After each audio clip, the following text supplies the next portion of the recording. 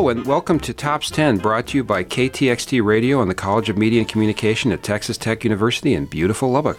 Tops 10 seeks out successful and influential people in politics and government, the many professions, the physical and social sciences, or the arts and humanities, and asks them to reveal their lives, ideas, and ideals through their playlist. Our format is simple. We ask our guests what pieces of music mean the most to them and to tell us the story behind the infatuation. Mr. Derek Ginter is our producer-engineer. I'm David Perlmutter, a professor at and dean of the college and originator and host of Tops 10. Today I have with me Jana Hunter. Jana Hunter joined the Lubbock area affiliate of Susan J. Komen as executive director in February 2015. Her experiences at the YWCA of Lubbock and as a breast cancer co-survivor helped prepare her for the position. Jana, what do you mean by co-survivor? Because I'm going to ask you some questions which probably are super obvious to anyone in your profession, but Sure. I'm assuming, especially with our audience, some people may not necessarily Right. know all the nomenclature you would, having more experience in life. Sure. A co-survivor is a person who walks along a survivor's journey with them. It's really as simple as that. It could be a family, friend. It could be a person could have many co-survivors. And so it's not necessarily that close family unit or that immediate family, but someone who walks along that journey as they go through breast cancer. Jana's worked in the athletic media relations departments of Abilene Christian University, her alma mater, and the University of Tennessee in Knoxville, and the University of Washington in Seattle. At the Human Kinetics Publishing as an acquisitions editor in the trade division, and at the YWCA of Lubbock as director of support services. A West Texas native, she grew up in a pasture in Howard County. She grew up on a ranch in Glasscock County before crisscrossing the country for jobs, greenery, and adventure. She loves to go outside, play, laugh, read, and write. Arithmetic is just okay. That's pretty cute. Jana has competed in basketball, road races, adventure races, board games, everything. You're competitive. Well, You're a competitive person, aren't you? I have been told that, yes. Yeah, so you want to win. I do. My mom actually got me a T-shirt once that said, if I can't win, I don't want to play. Well, that's very interesting. There's a famous interchange in the Star Trek New Generation show. I don't know if you ever watched. I didn't watch a lot of it, but there's a Klingon character, and the Right. human is trying to explain. Like sometimes you play a game, and it doesn't matter who wins or loses, and Right. the Klingon says like, "Well, why would you ever play a game where it doesn't matter who wins or loses? Only play games to win, right?" Yeah. Right. Do you only play to win? Well, I'd like to think I've grown up a little bit since that time, but it depends on the game, and it depends on my competitive level. Also, depends on who I'm competing or playing this game with.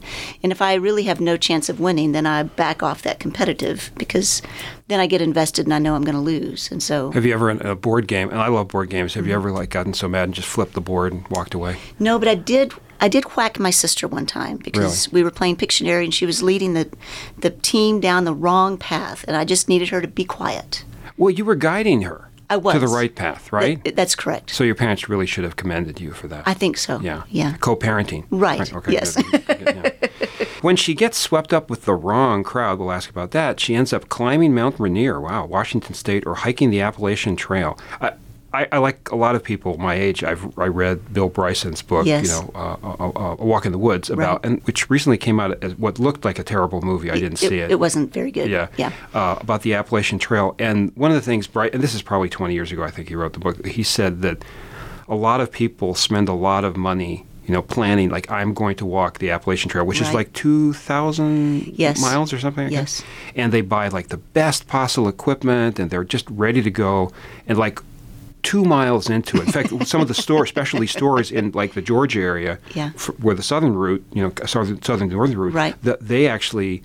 They purposely say, like, we'll buy your equipment back at like 10% of the dollar or something like that. And they Right. make a huge profit Yes. because so many people quit after like a mile or two. Right. How much of it have you done? We went about a week. I have one of my adventure racing friends, that one of the wrong crowd people that I get swept up in, try to do the whole thing, and he probably got 2/3 of the way through. Yeah. He has a business that Have they found his body yet? Or they no? pieces of it. Yeah. Okay. Yeah. He needed to get back. Just the last picture on his camera with these cute bear cubs, right? That is That's the correct. story of the Appalachian Trail. But there's some people who are hiking the trail, which just they've looked at it on a map. So you've done how much of the trail? So I want to say that we did about 75 miles during that week. But my friend did, and another friend and I joined him in Pennsylvania.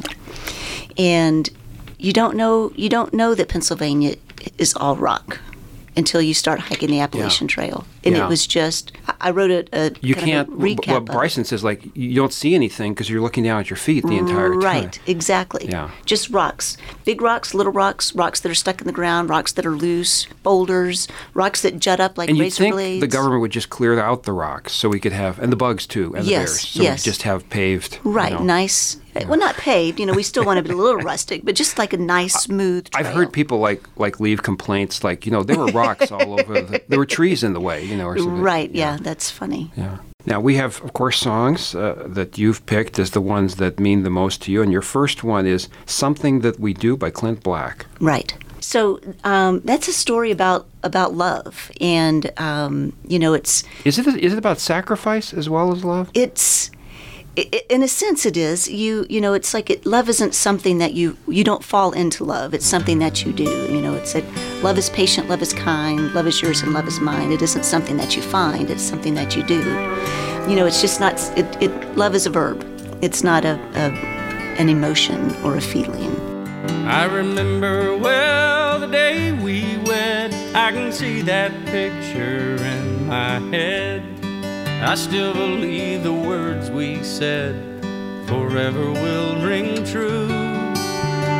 Love is certain, love is kind, love is yours and love is mine.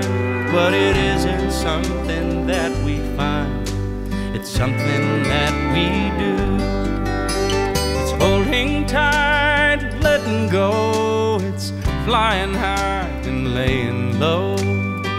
Let your strongest feelings show, and your weakness too. It's a little and a lot to ask, an endless and a welcome task. Love isn't something that we have, it's something that we do. We help to make each other all that we can be, though we can find our strength and inspiration independently.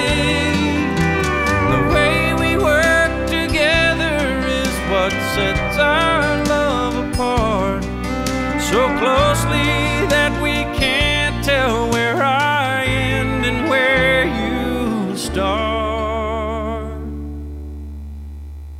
It gives me heart remembering how we started with a simple vow.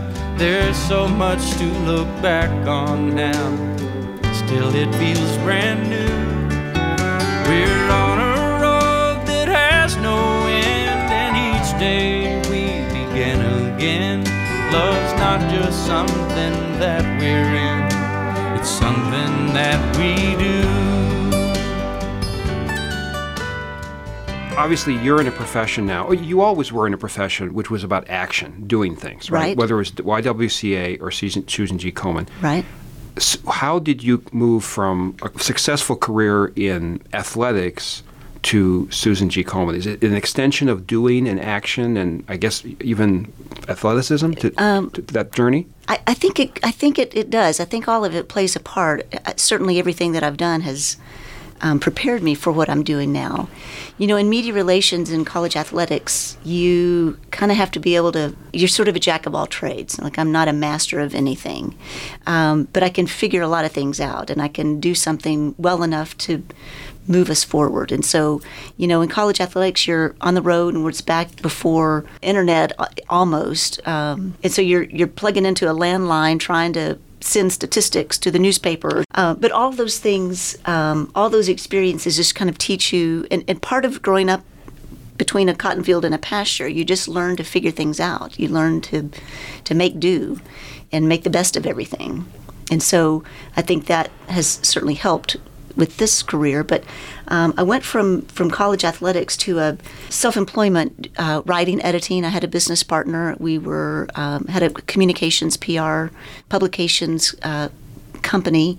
And from there, I was looking for freelance writing opportunities and wound up at the Sports and Fitness Publishing Company. And then from there, came to Lubbock for family reasons and started writing again after that publishing. And so I ghost wrote a few books, co-wrote one, and it was during that time that a friend of mine had a friend on the YWCA's board and said, hey, we need some help. We're not really sure, maybe communications type help. We're not really sure what, but would you go talk to the executive director? And I did, and wound up working there 5.5 years, and was a great mentor that really prepared me for this.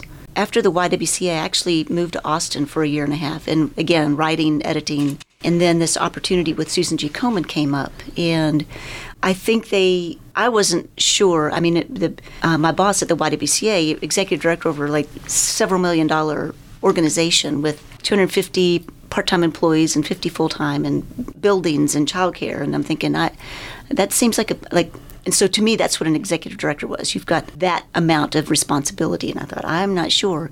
But Susan G. Komen doesn't have buildings, and we have 2.5 employees, and so our focus is different than operations.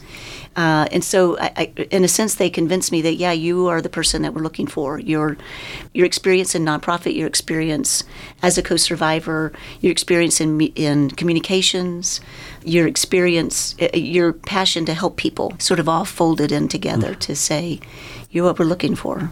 What do you do for Susan? How would you describe a day in your life? Right. Yeah. A lot of administrative, a lot of, at this point in the organization's life, we went through a couple of years that were fairly tumultuous before I got here. Staff leaving, people resigning, just some things like that. Nothing that was... Which often nonprofits struggle with because, the pay is not the best. That's correct. People... Often, and as I understand it, people get burnt out pretty easily, too, right? You have to really, and that's something I have to really watch for. It has always been such a strong organization in Lubbock, but the processes, the day-to-day processes, how do we do things, what should our focus be, is a lot of what I've done the past 18, 20 months is in a sense, stabilize the staff. We're all new. No one has done what we do right now before. And so just trying to get everything sort of running more smoothly in that way.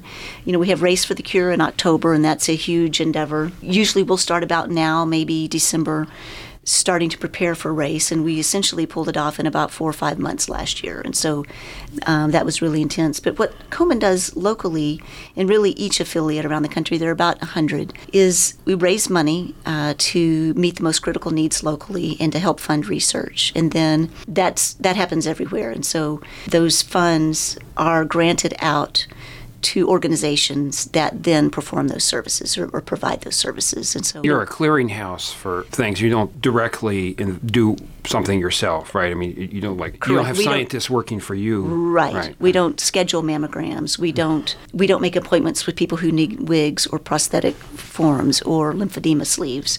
We grant that money out. Now, we do have a program called Connections that we do execute ourselves, and that is connecting survivors to support systems, to whether that's people who've gone through breast cancer before and they're much farther along in their journey, to maybe talk through what this newly diagnosed person is about to go through, or connect them with support in terms of like discussion groups led by licensed therapists.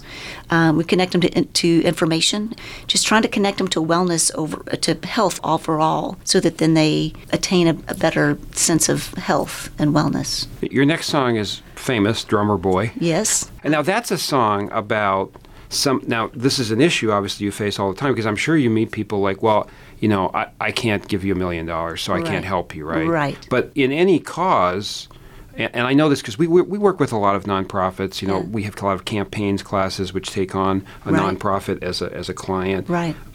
They're often trying to get all sorts of people to help. Right. Right. Not just somebody donating large amounts of money. That's correct. Yes. And what I love about that song is just what you said: is do your best. The poor boy has no means to lay a fancy present at altar or whatever it was that everybody else was doing, and so they felt really inadequate and unable to help, and so he just played his drum. He did, and I played my best for him is my favorite line. It's you just do your best, and your best might be $5 in terms of donation. Your best might be $1,000. It might be $1 million, but the more people that help, the less we need the $1 million folks. We just need, there's critical need on the South Plains. And, you've got 40 people living in, 250% of poverty or lower. And so it's hard for middle class people to afford health care in some situations. And so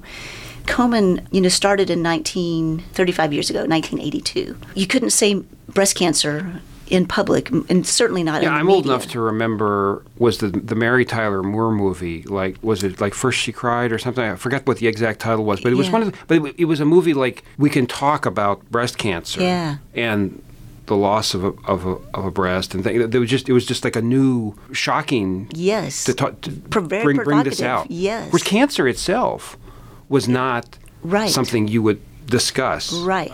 You go back in time, a lot of people would say, "Oh, I think he has cancer." Just as if it's sort of a hidden illness. Right. Right. In the next 35 years, there's such progress in all cancers, and in breast cancer specifically. You can't walk through October without being hit in your face with pink. And you've got various iterations of pink ribbon and such. Susan G. Komen was the first organization. It started that whole movement and that all the progress that we've made up until this point in terms of, that 5-year relative survival rate went from 74% to 99% right now. We've made significant progress. That used to be radical mastectomies for anyone, and now we've got very targeted treatments. And yet we're not there yet. And so we set a bold goal as an organization in September to reduce the number of breast cancer deaths in the United States by 50% within the next decade. And so that is bold. Yes. Yeah. And what I really love about how that goal came about is senior leadership at headquarters was thinking, it's time to move the bar up. We've made so much progress, and now we need to really push ourselves and refocus and figure out how do we make the next leap. They told me, ba-rum-pa-pum-pum, a newborn king to see, ba-rum-pa-pum-pum. Our finest gifts we bring, ba-rum-pa-pum-pum, rum-pa-pum-pum, rum-pa-pum-pum. Peace on earth, can it be? Years from now, perhaps we'll see the day of glory. See the day of live in peace again. So peace on earth when we come. Every child must be made aware. Every child must be made to care enough for his fellow man, to give all the love that he can. I pray my wish will come true. It's for my child and your child too. He'll see the day of glory. I see the day when men of goodwill live in peace again. And peace on earth. Can it be?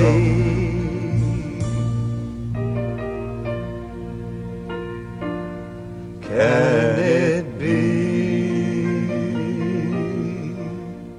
Your next song is I Run for Life by Melissa Etheridge. Yes. Now, and I had not heard of this song before you Okay. asked to play there. Now, so this is the theme song for... It has been before. Yeah. When it came out, yes. And Melissa went through breast cancer herself. And so wrote that song about you can fight it, basically. They may take a piece of my body, but they'll never take a piece of my soul. And so I run for life. I run for you, your mom, your aunt, your grandmother, your sister. I'm with you in spirit as you go through that journey. And I've been through the journey, and I know what you're talking about.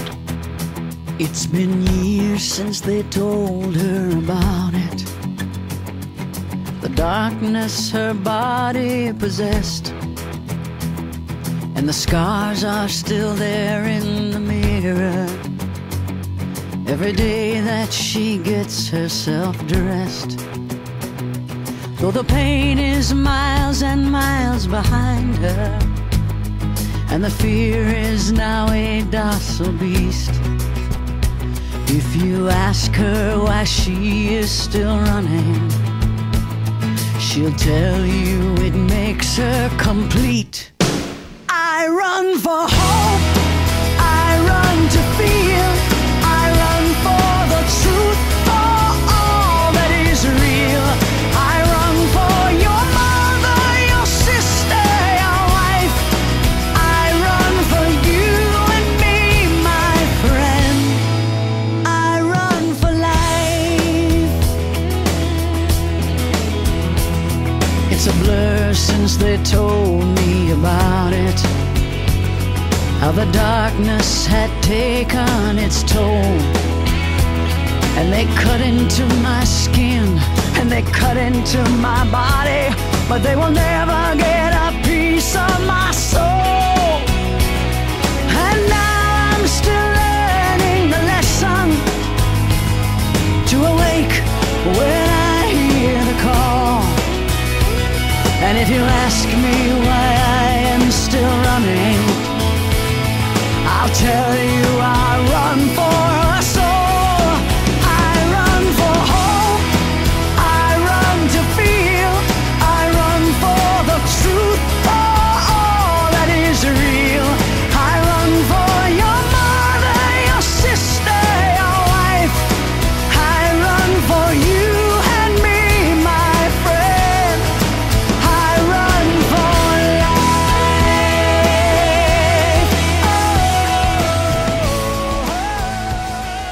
You just said we're not there yet. And I Right. think, and I'm going to ask some of the obvious questions you Sure. probably get asked a lot, is that you pointed to some success stories, some rates have increased. Do you ever feel uncomfortable using the word cure? Short as a few years ago, Komen talked about finding the cure. And because of the progress that we've made, and we know so much more about breast cancer now, it's the cures. It's not one cure. It's a lot. There are like 4 subsets of breast cancer, and probably a dozen beneath that in those 4 big buckets. And so it's not the cures. And if you'll notice, the focus for us right now is not the cure. It's reducing the number of deaths. What's interesting is in that West Texas upbringing, my dad is very health conscious. He believes in natural cure or natural. I mean, you feed your body good foods and the minerals and things that it needs, and it's more likely to remain healthy.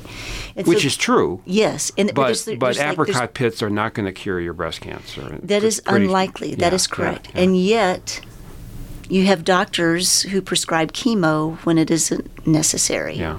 And so you really have to have an open mind. And my advice would be to really research your particular kind of cancer. What are all the options, and which one makes most sense for you? Because it isn't all mastectomies and chemo that makes sense. In fact, my co-survivor was stage 2, 2B, and she had a few lymph nodes impacted, and that is an automatic, you get chemo, because the lymph nodes, they are in the lymph nodes, which means the cancer cells could be in the rest of the body, those particular cancer cells. And she said, I don't want to do chemo. You're not talking about my cancer. And so there's a test called the Oncotype test, and they test your tumor for how it would react to chemotherapy. And it's a scale of 1 to 100, 18 and below. you don't need, you shouldn't, not that you shouldn't do chemo. Chemo doesn't impact the tumor. And hers was a 15. So it's like her gut reaction was, chemo is an unnecessary risk to my particular tumor. What's really cool about the bold goal that I mentioned is we have two initiatives to get there, and one is to really refine the research dollars that we grant out to the most deadly forms of cancer and metastatic cancer. And so, in a sense, at this point, it's what we know. It's the best we've got. And so, until that system changes, this is our best hope. Does that make sense? It does. Yeah. But you understand, because you live it much more than I do, the frustration I see in a lot of people that just, gosh, we're still doing stuff that's... Right. And how long has the American Cancer Society been around? Yeah. 100 years. Yeah. And so it's, Your next song is West Texas by Doug Smith. Yeah, one of the things that struck me when I went to the Ranching Heritage Center, and I've mentioned before in this show, is, as you mentioned, neighbors. Like those people in some of those small ranch houses, their neighbor was 5 miles away, right, or 10 miles away.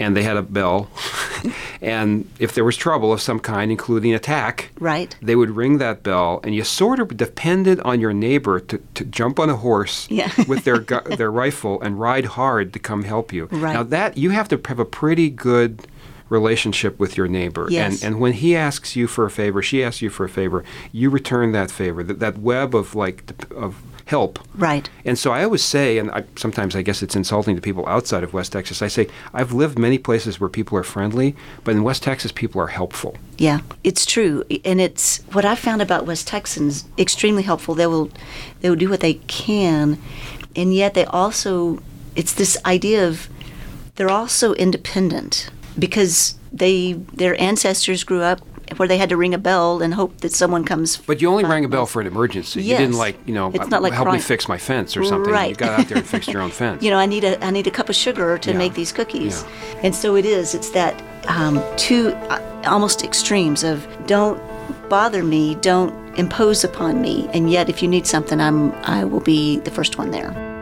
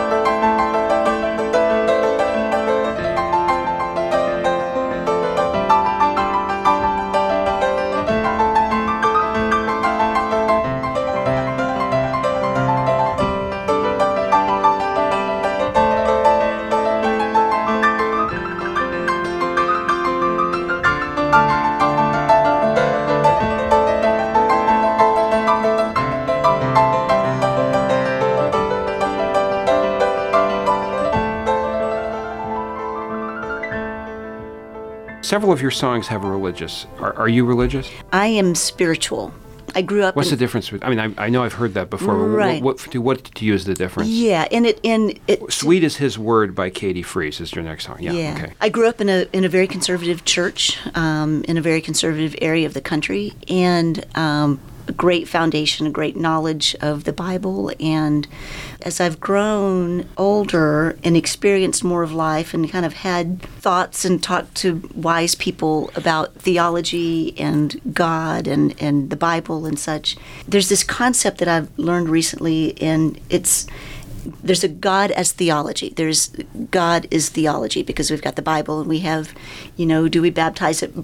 Do we sprinkle? Do we dunk? Do we baptize it, when at 12 years old, or is it at an infant, or piano or no piano? And just, are you once saved, always saved, or you can fall from grace? So all that theological doctrine, to me, is in the religious category. The spiritual category for me is whatever the higher power is, whatever you call it, God or the universe or Mother Earth, or there's that spiritual component. There's something out there. There's energy out there that you can't really explain. You can't necessarily see, but there's something bigger than you going on. And that flip side of that God as theology, God as relational. And so God is everywhere. He's in you. He's in me. He's in the students walking down the hall. He's in the West Texas sunset that you can imagine when Doug Smith is playing his song.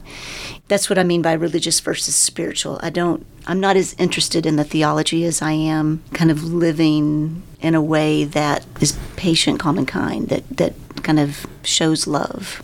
When you're talking to somebody that's going through the journey right. of cancer diagnosis and treatment, obviously a lot of people, either they're already people of faith, or they turn to faith for strength, or their family turns to faith for strength. Do you have any advice for them? I think that people who have faith, whatever it looks like, and whether they can really define it or not, they're more likely to have a more peace about, not that it's peaceful, but that they have a calmer sense that there's something higher that's out there bringing comfort to me, whether it's healing, and sometimes there are people that believe they've been healed, and who am I to say yes or no to that?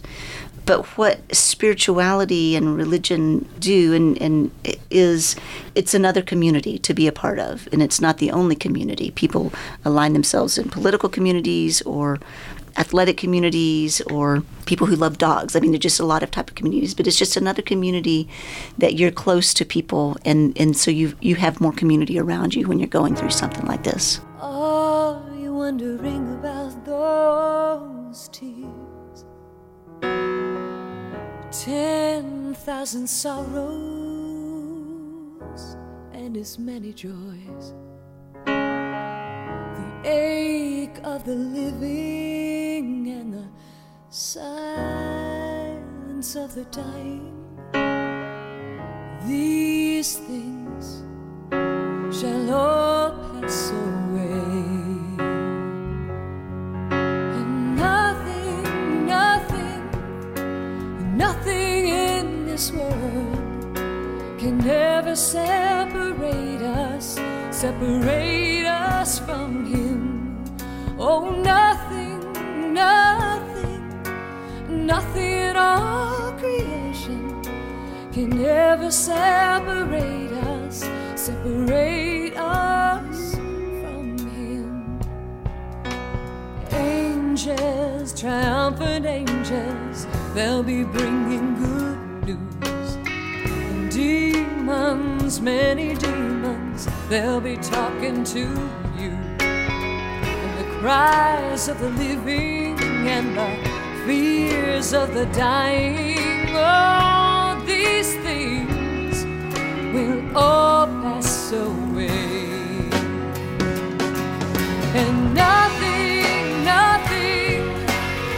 in this world can ever separate us from Him. Oh, nothing in all creation can ever separate us from Him.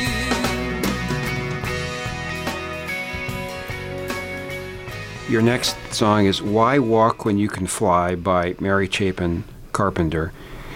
You've known people who've lost the battle. Right. Right? I mean, they've passed away. Right. Do you see at the end there people who have said, well, I fought the good fight, I mean, okay. Yeah. Is there value in that, or do you, I mean, should you be raging to the end? I mean, I'm trying to think of what is the advice to somebody who, the proverbial stage 4, right? Right. I mean, you really have been told that's it. Right. Or you get your whatever your test is. That's the right. There's nothing more we can do. The 0% survivor rate. Right. Right. What do you see people do at that point? Yeah, and it's so. And I had a sister of someone who is in that very situation reach out to us this week to help find someone to talk with her sister, just about maybe acceptance or just talking through things. And it is so personal. Some people are going to fight to the. I mean, they feel like this is a fight. I'm going to exhaust every possibility that science and nature have created, in a sense, or that exists. And some people, I don't know if you knew Ted Dotz. No. He was the St. John's University Methodist Church pastor for, 15, 18 years, and then became a medical ethicist at Covenant. Just a very, very, he's my spiritual mentor. Very impactful. Was always kind of pushing, and pushing isn't how Ted did things, but advancing social justice causes. And in the end, he died of bone cancer. And it's most likely that it was the prostate cancer that was found 10 years prior that then metastasized. And his stance was, I'm 80 years old. I've lived a wonderful life. I don't want to take resources from the community, from others, to extend my life by 6 months or a year or whatever it might be. And he didn't want his quality of life to diminish in that way. And so you've got those two extremes of what do we do in the face of death, in a sense. And that's about the most personal thing, that most personal decision you can be faced with. In this world there's a whole lot of trouble, baby. In this world there's a whole lot of pain. In this world there's a whole lot of trouble, but a whole lot of ground to gain. Why take when you could be giving? Why watch as the world goes by? It's a hard enough life to be living. Why walk when you can fly?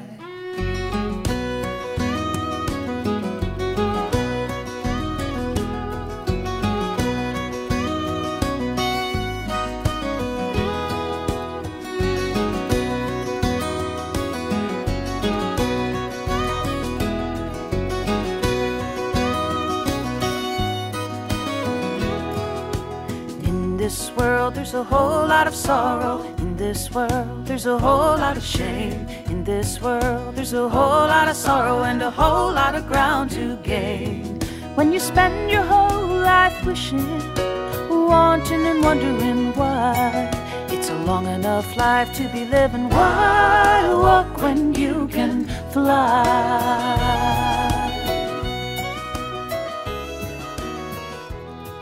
Your next song is Harper Valley PTA Right. by Jeannie C. Riley. Famous song. Yeah. Barbara Eden made a sort of movie about it. It was a TV movie, or Yes. I think Yeah. years ago. Yeah. Doesn't seem to be part of the norm, but this is somebody who's taking action, right? And standing up for themselves and Yes, fighting. So maybe it's yes. part of the theme of action, fight, yeah, struggle. And so you've got this single mother. Yeah. The husband and the father has died. She's widowed. A widowed wife. Do we know that? We do. That's Yeah. the first line of the song. It was a widowed wife, and her daughter comes home with this letter, and the PTA thinks she's wearing her skirts too high and running around with men and going wild. The PTA happens to meet that very afternoon. She marches herself down there in her mini skirt, And the way the song reads, the daughter must have gone too, because it's sort of from the daughter's perspective.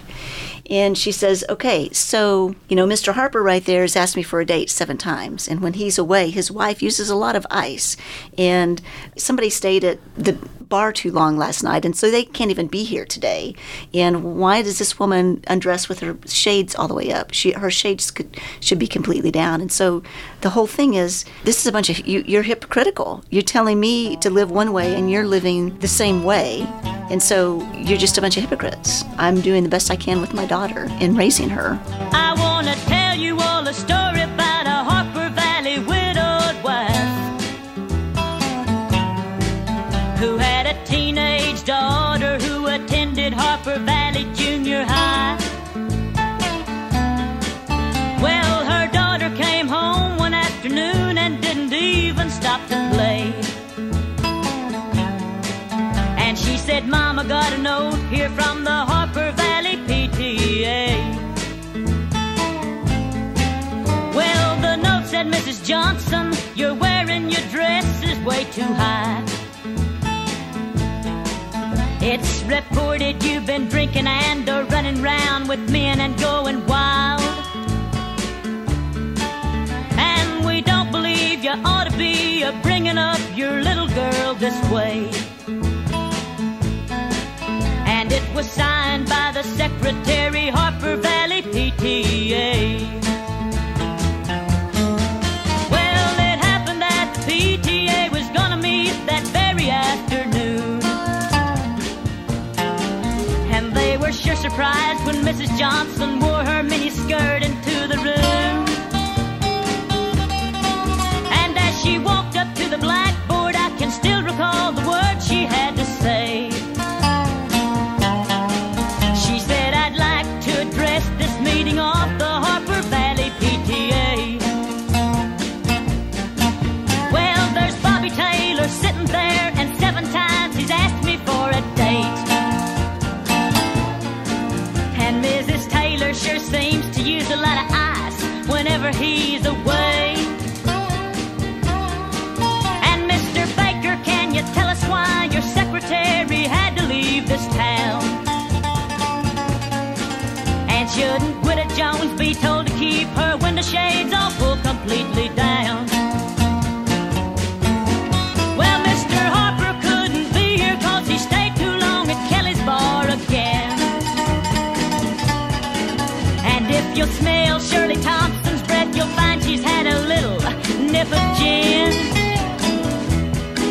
And then you have the nerve to tell me you think that as a mother I'm not fit. Well, this is just a little Peyton place, and you're all Harper Valley hypocrites. No, I wouldn't put you on because it really did. It happened just this way. The day my mama socked it to the Harper Valley PTA. The day my mama socked it to the Harper Valley PTA. Your next song has, of course, come back in the news because Leonard Cohen died recently. Right. And I guess this is probably his most famous song, although he had a lot of very famous songs. Yes. Hallelujah by Leonard Cohen. Right. And I almost didn't include it because I don't really know how to talk about it. I'm not for sure what it means. I think it's just so, I just love it. It's just such a powerful, the melody, the words put together. I mean, it's just the whole piece of great music. It's such a feeling song. It just evokes, emotions of almost despair and hope. And maybe that's why it's the full human experience. I've heard there was a secret chord that David played and it pleased the Lord. But you don't really care for music, do you? It goes like this: the fourth, the fifth, the minor fall, the major lift, the baffled king composing hallelujah, hallelujah,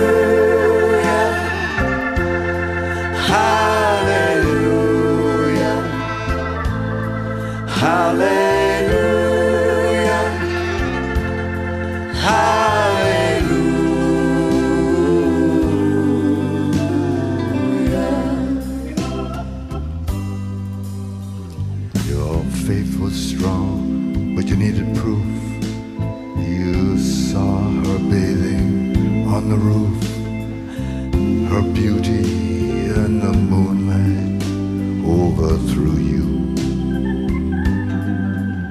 She tied you to a kitchen chair, and she broke your throne and she cut your hair, and from your lips she drew the hallelujah. Hallelujah, hallelujah, hallelujah, hallelujah.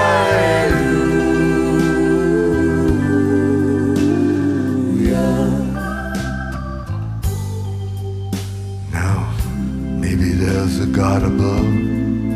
As for me, all I ever learned from love is how to shoot at someone who outdrew you.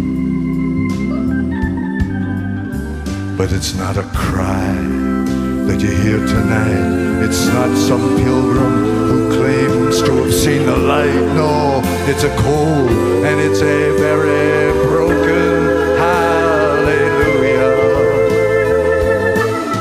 Hallelujah. Hallelujah,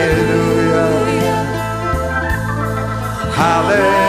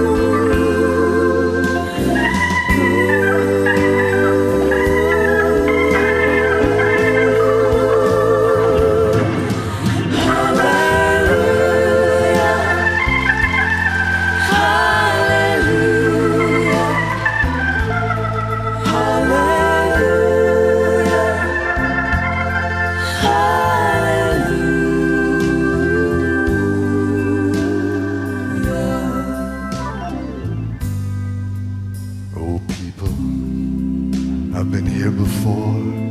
I know this room and I've walked this floor. You see, I used to live alone before I knew you. And I've seen your flag on the marble arch. But listen, love is not some kind of victory march. No, it's a cold and it's a very lonely hallelujah. Hallelujah. Hallelujah. Hallelujah. Hallelujah.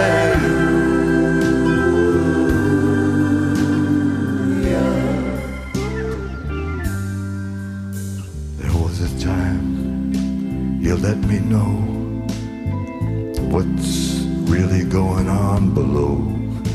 But now you never even show it to me, do you?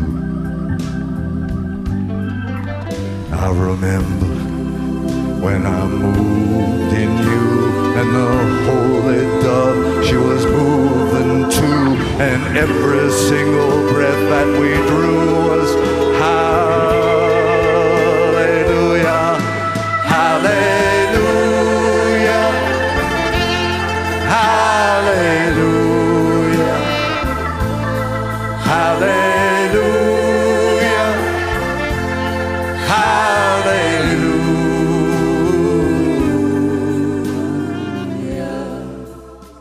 I Won't Let Go by Rascal Flatts. Now, is that obviously by the title, but I, listening again, a song I hadn't heard of until you suggested it. It's about fighting. Well, it really is about it's about human relationships, and I'm not letting go of you. You may feel lost, you may feel alone, you may feel you can't go on, but I won't let go of you. I'm here for you. And for me, it goes both ways. I'm here for my friends. I'm here for the breast cancer survivors. I'm here for that fight. I won't let go of this. And yet, I've had so many people in my life be the ones holding on to me when I'm going through tough times. And so it's just this, I'm with you. I'm here for you.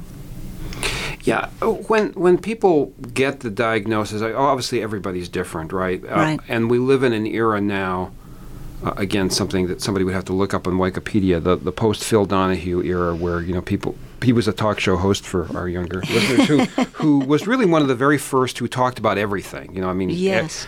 Things that just nobody talked about, whether it was homosexuality or cancer or rape, let's talk about it. Right. Okay. So now everybody talks about everything. Yes. And do you still find people, though, who say, I really just don't want to talk about it. I just want to go on with my life, and I don't want to be in, talk therapy. I don't want people holding my hand. I don't want people, posting, cheering me. I don't want a Caring Bridge site. I just want to just do my stuff and go get my treatment, but not engage in any real communicative therapy about it. Right. You see that that's problematic, or that's just somebody's choice and it works for them? Yeah, I think it's, again, so individual, so personal. If there are people who are naturally emotive to begin with, they're going to be more likely to want to discuss and talk through things.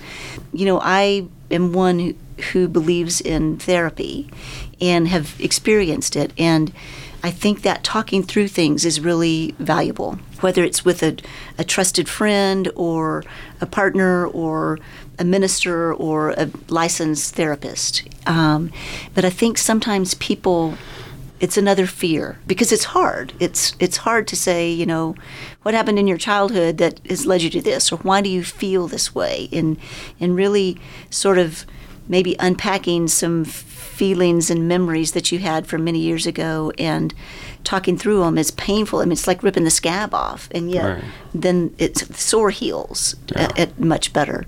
And so sometimes I think people might shy away from joining a supportive discussion group because they are afraid of being vulnerable. Yeah. And I think being vulnerable isn't a thing that society values necessarily. It's like a storm that cuts a path. It breaks your will. It feels like that. You think you're lost, but you're not lost on your own. You're not alone. I will stand by you. I will help you through when you've done all you can do and you can't go. I will dry your eyes. I will fight your fight. I will hold you tight, and I won't let go.